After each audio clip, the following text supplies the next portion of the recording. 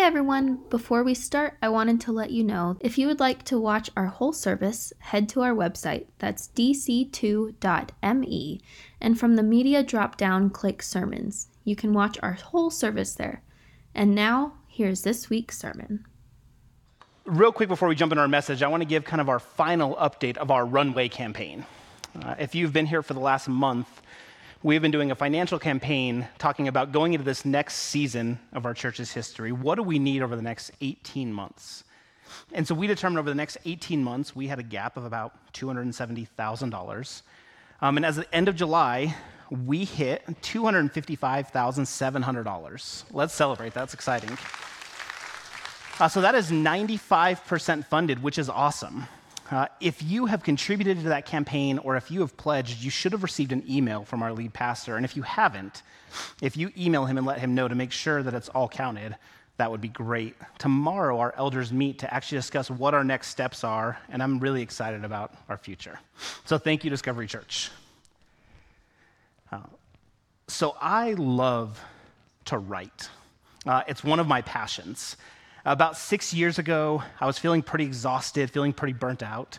So I met with our lead pastor and said, hey, what do I do? And he said, find something that you have a passion about that isn't necessarily about ministry, not about your job, not about sermons.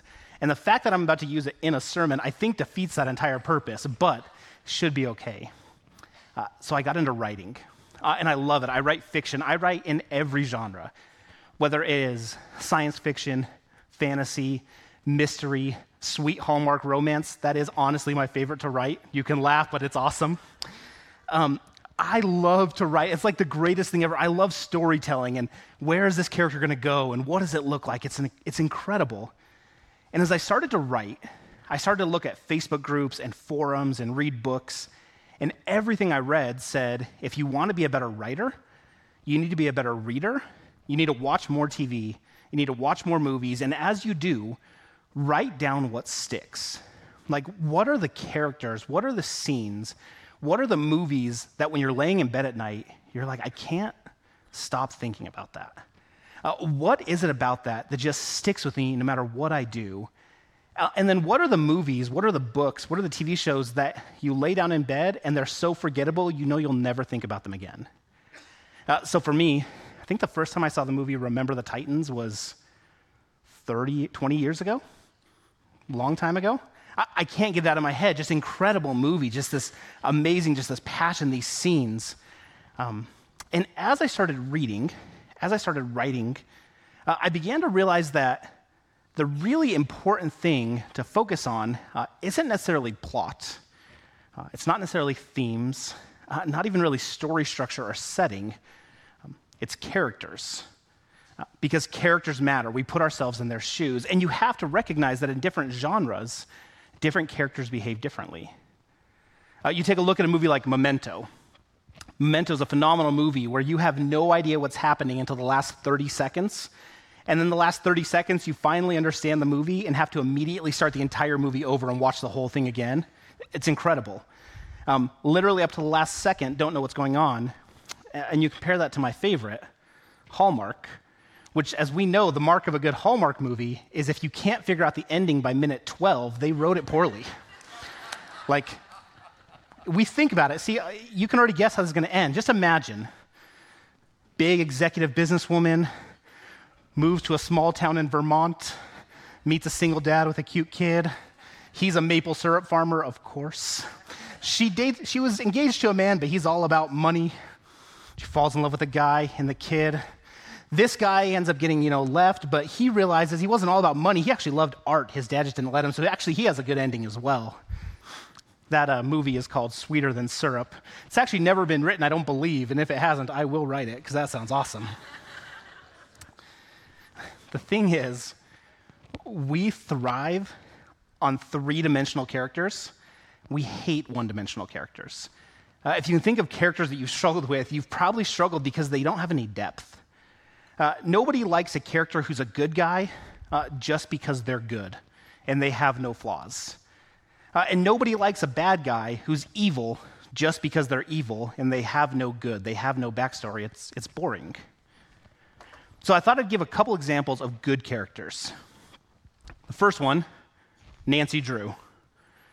Strong, independent woman, which actually, when it was written in the 1930s, was a negative. They didn't know how they were going to market this. Down to earth, charges into danger, solves murders, but is normal. And you kind of think to yourself, if I was in that position, I might do the same thing. That's a good character.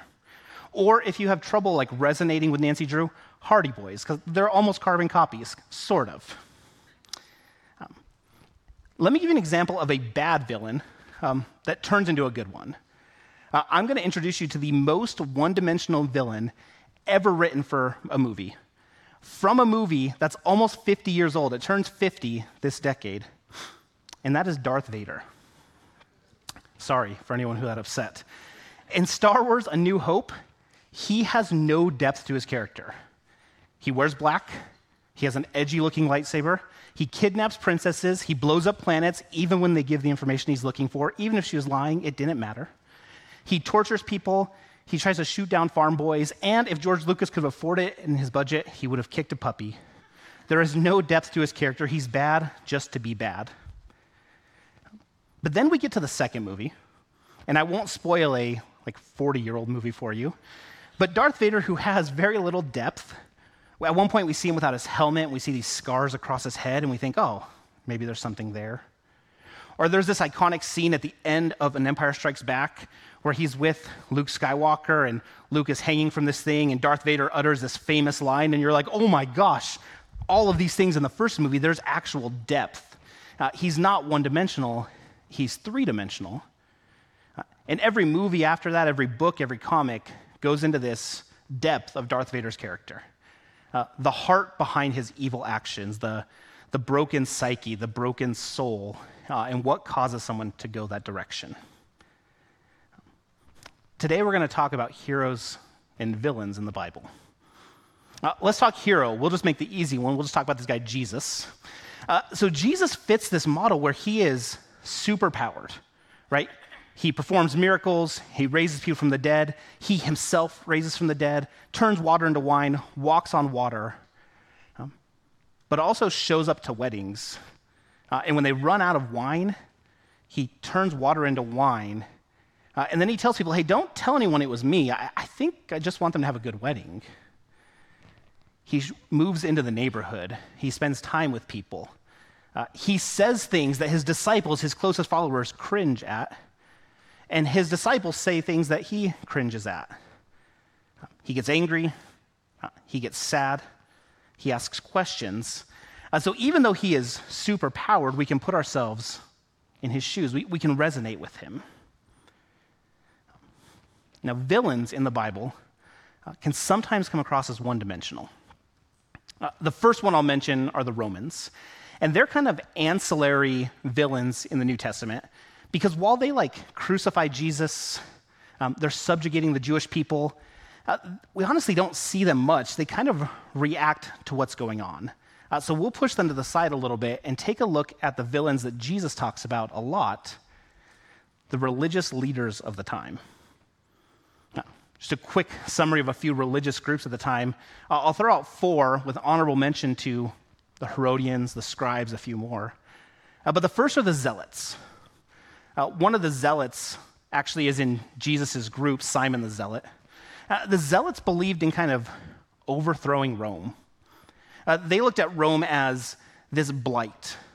God had created us to be holy. He had created us to be separate. Rome has taken over. With our help, God can overthrow Rome. And one of Jesus' disciples is actually a guy named Simon the Zealot. The second one were the Essenes. The Essenes were kind of this monastic group out in the desert, away from everybody, looked at personal holiness. They believed that God's kingdom would come and it didn't require their help. Has anyone ever heard of the Dead Sea Scrolls? Dead Sea Scrolls came from a group of Essenes. And Jesus didn't speak much to these two groups. He spoke a lot to the next two, the Sadducees and the Pharisees. He did not like them. The Sadducees, they believed in the first 5 books of the Old Testament, the Torah, Genesis, Exodus, Leviticus, Numbers, Deuteronomy, 613 rules, and they took them literally. There wasn't much room for interpretation. It was literal. And they put all of their backing behind a high priest, behind a council, and they really tied themselves to Rome. They got in bed with the people who were kind of subjugating the Jewish people. And the second group were the Pharisees. Now, the Pharisees believed in those same 5 books of the Bible, those 613 laws, but they also took a look at all of the other writings of the Old Testament. And then they added onto it. They took all the rabbinical teachings over the last few thousand years that were combined in the Midrash and the Mishnah, and they started saying, hey, when God said, be separate, he also meant this. And they started adding on extra rules. They started adding on extra things because they believed in personal holiness. It was important for me to be personally holy before God. If God wants us to be separate and holy, then I'm going to work harder than anyone to be holy. Now, the Pharisees, at first glance, when we look through the Bible, are one-dimensional villains. They are one-dimensional bad guys because it seems like they just keep putting their foot in their mouth. Let me give you a few examples. Today we're going to be in Matthew 12, so if you have your Bible, you can follow along. We're going to read 3 stories where Jesus interacts with Pharisees who come across as pretty one-dimensional. Matthew 12, 1 through 8. At that time, Jesus went through the grain fields on the Sabbath. His disciples were hungry and began to pick some heads of grain and eat them.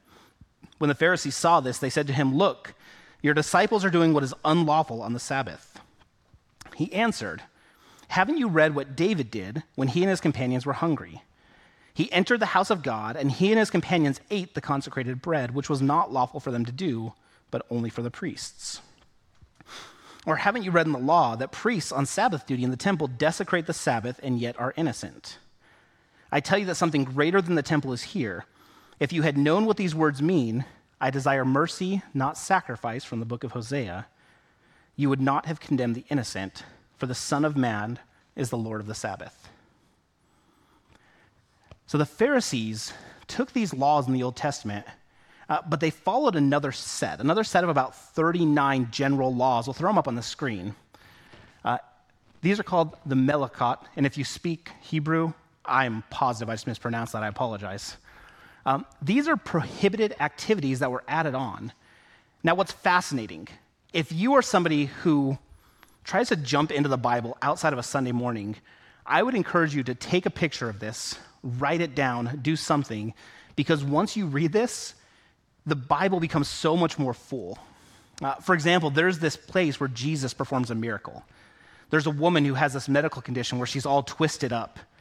And so Jesus goes and heals her, and it untwists her body, and the Pharisees freak out. They are so angry. And it seems odd on the surface. Why would they be mad that Jesus just healed somebody? As I was reading a commentary, they said, well, you realize that up here, untying a knot, Jesus untied a knot, and this woman was all knotted up, so he was breaking one of the rules of the Melachot. And it's fascinating, these extra rules, these extra things they add. And so right here, Jesus' disciples, they were harvesting. They were eating grain on the Sabbath. Seems wrong. Strike one, one-dimensional villain. Don't eat even if you're hungry. Immediately after that, in Matthew 12:9, Jesus goes on from that place and he goes into a synagogue. And a man with a shriveled hand is there. Looking for a reason to bring charges against Jesus, they asked him, is it lawful to heal on the Sabbath? He said to them, if any of you had a sheep and it falls into a pit on the Sabbath, wouldn't you take a hold of it and lift it out? How much more valuable is a person than a sheep?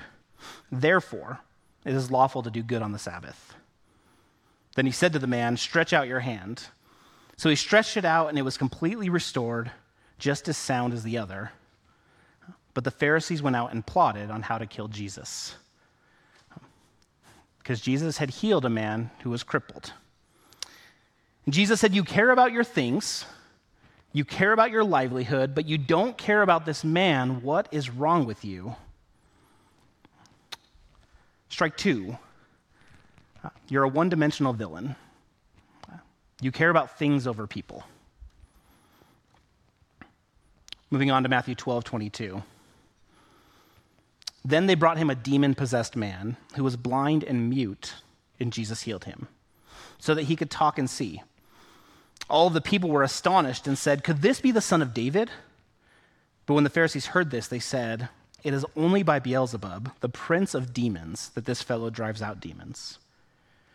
Jesus knew their thoughts and said to them, "Every kingdom divided against itself will be ruined, and every city or household divided against itself will not stand. If Satan drives out Satan, he is divided against himself. How then can this kingdom stand? And if I drive out demons by Beelzebub, by whom do your people drive them out? So then, they will be your judges. But if it is by the Spirit of God that I drive out demons, then the kingdom of God has come upon you." Strike three. One-dimensional villain. I perform a miracle in front of you. I cast out a demon, and you attribute it to something else. You attribute it to lies. You attribute it to demons. You won't accept what I'm doing in front of you. And as you read through the Bible, Jesus really has a problem with the Pharisees. Here are some of the things we hear him say. Hey, good trees give good fruit. Bad trees give bad fruit. And you pit of vipers, we know what kind of fruit you give. Or, you're like hypocrites. You're like whitewashed tombs. You look good on the outside, but on the inside, you're full of the bones of the dead, and you're unclean. For some reason, this religious group, these villains, really got on Jesus' nerves, even though they should be on the same team. Jesus, Jewish rabbi, preaching to people about the kingdom of God. Pharisees, Jewish rabbis, followers of God. But Jesus seems to have a huge problem with them. They had 613 laws they followed. They had the writings of the Old Testament. They had the Melokot and the other things they followed. And Jesus was so upset. And on the surface, they look one-dimensional until we start to ask how they were formed, and we start to ask, if I may, what is their tragic backstory? And we ask ourselves, what would you and I have done in their situation? The last book of the Old Testament is the book of Malachi. Malachi is finished around 397 BC. There are 400 years between Malachi and Matthew and the apparent silence of God. There's no written words here. There's no prophets. We just see the silence of God. And it is not an easy 400 years for the Jewish people. At first, we have the Persians. The Persians come and they invade and they free the Jewish people from Babylonian captivity, which is awesome. And then they enslave them. And at first, it's really bad, and then it gets better. 397 BC to 336 BC. After this, Alexander the Great comes in, and he frees them, and he introduces all this kinds of polytheism and Hellenization and all these different gods. And so for a people who were trying to be holy and separate and set apart, all of these new influences came in and just radically shifted their culture. After this were the Egyptians. 323 to 198, the Egyptians came in, took over, dealt severely with the Jews until things got better. Then the Syrians, the Jews were treated harshly. After this, we have the Maccabean revolt. The Maccabeans get together. They form the Hasmonean dynasty, and the Jews have freedom for 70 years. For 70 years, they can govern themselves. They can breathe. And around this time, the Pharisees are formed. And then the Romans come, 63 BC, up until what we read in the New Testament. Herod kills all descendants of the Hasmonean dynasty, including his wife and his 2 sons. And things are looking bad for the Jews again, and they continue to get worse. So 400 years of captivity, subjugation, being treated poorly, external influences, and a God who seems woefully silent. During this time, groups split. Some go off on their own, some join with Rome, some move towards social issues and a high priest, and some, the Pharisees, take a hard look at their theology, and they push a theology of extreme holiness and righteousness. If God is quiet, then do we need to do better? Do we need to be more holy? If God wants us to be this set apart, but he's silent, what if we're this set apart? What if we're this good? Then as they're trying to get in the full swing of things, this carpenter comes along claiming to be the Son of God and begins to erode what they've built. He says things like, hey, the God that I serve doesn't need any of that. Make changes. To which they say, really? Then why did he write it down? And why has he been silent so long? Because what we're doing is making us holy, and you're stepping all over that.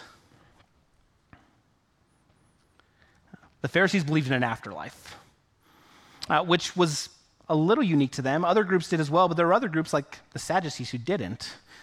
They believed in a Davidic kingdom. They believed that there would be an end times and the kingdom of David would come, and that the judgment upon you was based on the sins of your life and the life that you lived. And with the life expectancy of the time, they didn't have a lot of time to get better. The average life expectancy of the time was about 30 to 35 years old. Alexander the Great lived till 33. And it's a little skewed because infant mortality rate was through the roof. It was so high. So it wasn't uncommon if a person made it into adulthood for them to make it to their early to mid 50s, but it was still a much shorter amount of time than you and I have. God's rules were sacred, and many of those rules are based on being set apart, holy, and different, while living in a society that in their minds was largely godless, and they had to work 10 times harder to be set apart. And if the afterlife is true, and if heaven is real, and if the afterlife is necessary, then I need to work my butt off, because if God judges me, I want to be on the right side of it. Of all of the religious groups that existed during Jesus' time, most of them disappeared. Today, main forms of Judaism trace their roots back to rabbinical Judaism and ultimately the Pharisees. And the question that you and I have to ask ourselves is, if we had been in that situation, or heck, if you look at us today, are you and I any different? Or are the Pharisees a little more three-dimensional than they're portrayed? I'll speak a little bit in generalities here, but in general, we tend to paint ourselves as the protagonist of our story and the hero. The church, I'll say the Big C church, I won't specifically speak to Discovery Christian Church, hopefully, but the church today, what it's known for across the world isn't always that great. We aren't always known for what we love. We're largely known for what we dislike, disagree with, or who we follow politically. The church tends to be very vocal about people and groups who don't line up with our godly worldview, regardless of what that person believes. And we often find ourselves hitching our self-worth, value, and beliefs to doctrines rather than faith. Judgment of others is really easy when you're the hero of the story. But Scripture, no matter how much we look at it, never seems to point to us as the hero. It never seems to point to us as the protagonist. But rather, we're the ones on the sidelines who have received a free gift that is purely based on the guy who loved us and wants us to share that love with others. The Pharisees felt so assailed by the unholiness of the world around them that they gathered in tightly, they put up their walls, and they created this bastion of holiness and said, hey, get in here, but to get in here, there's a bunch of hoops you're going to have to jump through, and if you don't jump through them all, we don't really want you. I hope that's not what the church looks like today. The Sadducees were oftentimes more known for who they connected with politically than who they pointed to spiritually. I hope that's not what the church looks like today. I think the Pharisees and the Sadducees believed themselves to be the main characters of the story, when in reality they were on the sidelines being offered a free gift. There are some of you in here who I believe probably completely disagree with me, and that's okay. I have a story to tell you because I love storytelling. I love reading about characters, and today I want to read a story to you, and as I do, I want you to figure out where you identify in the story. And if you identify with the main character, and that's all you identify with, I think you're probably only half right. I want to challenge you to ask yourself, where in this story do you fit? Throughout the New Testament, Jesus often says it takes faith like a child to come to him. And oftentimes, as we get older and wiser, our wisdom gets convoluted and holds us back. So toward that end, I'd like to read us a children's story. I'll have pictures on the screen. I'd encourage you to follow along. If you are a parent, I would highly encourage you to buy this book. If you are not a parent, I would highly encourage you to buy this book. It's phenomenal. I'm going to read a book by a great author named Max Lucado called You Are Special. And I'd like to challenge you to identify where you fit in the story. The Wemmicks were small wooden people. All of the wooden people were carved by a woodworker named Eli. His workshop sat on a hill overlooking their village. Each Wemmick was different. Some had big noses, others had large eyes. Some were tall and others were short. Some wore hats and others wore coats. But all were made by the same carver, and all lived in the village. And all day, every day, the Wemmicks did the same thing. They gave each other stickers. Each Wemmick had a box of golden star stickers and a box of gray dot stickers. Up and down the streets all over the city, people spent their days sticking stars or dots on one another. The pretty ones, those with smooth wood and fine paint, always got stars. But if the wood was rough and the paint chipped, the Wemmicks gave dots. The talented ones got stars too. Some could lift big sticks high above their heads or jump over tall boxes. Still others knew big words or could sing pretty songs, and everybody gave them stars. Some Wemmicks had stars all over them. Every time they got a star, it made them feel so good. It made them want to do something else and get another star. Others, though, they could do little, so they got dots. Punchinello was one of these. He tried to jump high like the others, but he always fell. And when he fell, the others would gather around and give him dots. Sometimes when he fell, his wood got scratched, so the people would give him more dots. Then he would try to explain why he fell. He would say something silly, and Wemmicks would give him more dots. After a while, he had so many dots that he didn't want to go outside. He was afraid he would do something dumb, such as forget his hat or step in the water, and then people would give him another dot. In fact, he had so many gray dots that sometimes people would come up and give him one for no reason at all. He deserves a lot of dots, the wooden people would agree with one another. He's not a good wooden person. After a while, Punchinello believed them. I'm not a good Wemmick, he would say. The few times he went outside, he hung around other Wemmicks who had lots of dots. He'd feel better around them. One day he met a Wemmick who was unlike any he'd ever met. She had no dots or stars. She was just wooden. Her name was Lucia. It wasn't that people didn't try to give her stickers, it's just that the stickers didn't stick. Some of the Wemmicks admired Lucia for having no dots, so they would run and give her a star, but it would fall off. Others would look down on her for having no stars, so they would give her a dot, but it wouldn't stay either. That's the way I want to be, thought Punchinello. I don't want anyone's marks. So he asked the stickerless Wemmick how she did it. It's easy, Lucia replied. Every day I go see Eli. Eli? Yes, Eli, the wood carver. I sit in the workshop with him. Why? Why don't you go for yourself? Go up the hill, he's there. And with that, the Wemmick who had no stickers turned and skipped away.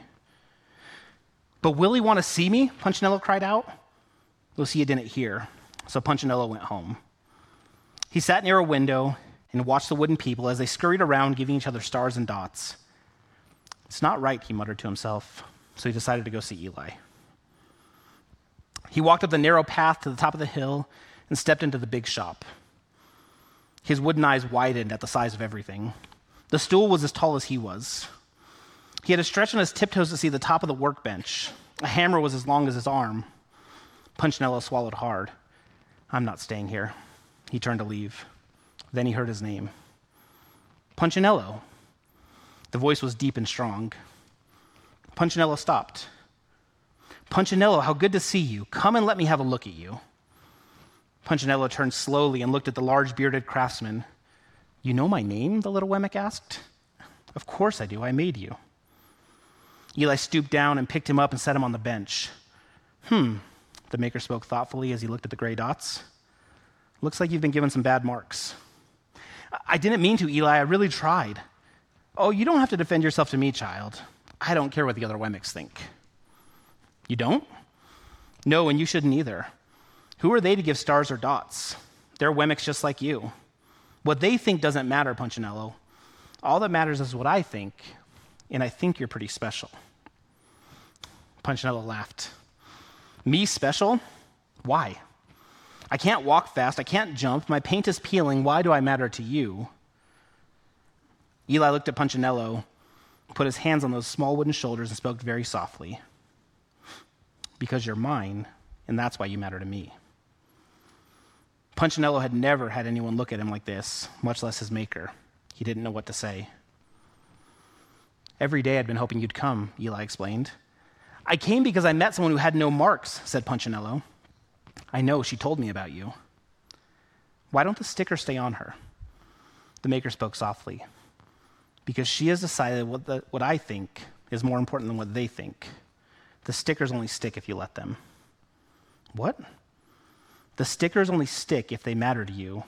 The more you trust my love, the less you care about their stickers. I'm not sure I understand. You will, but it'll take time. You've got a lot of marks. For now, just come see me every day and let me remind you how much I care. Eli lifted Punchinello off the bench and set him on the ground. Remember, Eli said as the Wemmick walked out the door, you're special because I made you, and I don't make mistakes. Punchinello didn't stop, but in his heart he thought, I think he really means it. And when he did, a dot fell to the ground. Dang, Max Lucado. You are special, as is everyone else, and they deserve a chance to know their creator. And what does Punchinello's life look like if Lucia doesn't introduce him to Eli? 2 weeks ago, Zach gave a message on mission. And he said, God calls you to tell others about the reason for your hope and your faith and to bring others along with you. Last week, I talked about the concept of the trail guide, and it's our job to bring people to the trail, to point them toward Jesus, and to find out that if we are off trail, if we are stuck, if we are lost, that there's a God who wants to redirect us on. And today, I want to point out the Pharisees, the people who create barriers, who create walls, and how I hope that's not us. The story had a whole list of characters. There are ones who gave stars, there are ones who give dots, there are ones who receive stars, there are ones who receive dots, and there are the ones who spend their time with Eli. And where do we fit in with that? I think the Pharisees had the right idea to start. Let's be holy. Let's point to God. Let's have people see us walking toward God. Let's be set apart. Let's be different. They missed the mark when they started creating hoops and barriers that were impossible for people to walk through. I hope that Discovery Christian Church is different. I'd like to invite the band back out. And as I do, I want to say I hope that we are a church of open doors and open walls and a place where anyone can come, no matter what you've done or what's been done to you, and feel loved and cared for. I hope that our people go beyond these walls and find people and spread the love of Jesus and say, hey, if you walk with me toward Jesus, it's going to be a little weird. And you're going to say things that are going to make me completely cringe, and I'm going to say things that are going to make you cringe, and I know that because I watched Jesus. And when Jesus spoke to his disciples, there were times they cringed. And when Jesus' disciples spoke to him, there were times that they cringed. It's okay. In fact, it was really beautiful. I hope we're that kind of church. I hope that you're excited to fully dive into the mission of what God has called us to. And I pray that we could be the kind of place that when Jesus looks at us, he says, wow, those are people who are on mission, and I love what they're doing. I'd love to pray for us before we jump back into worship. Hey, God, it's Jake.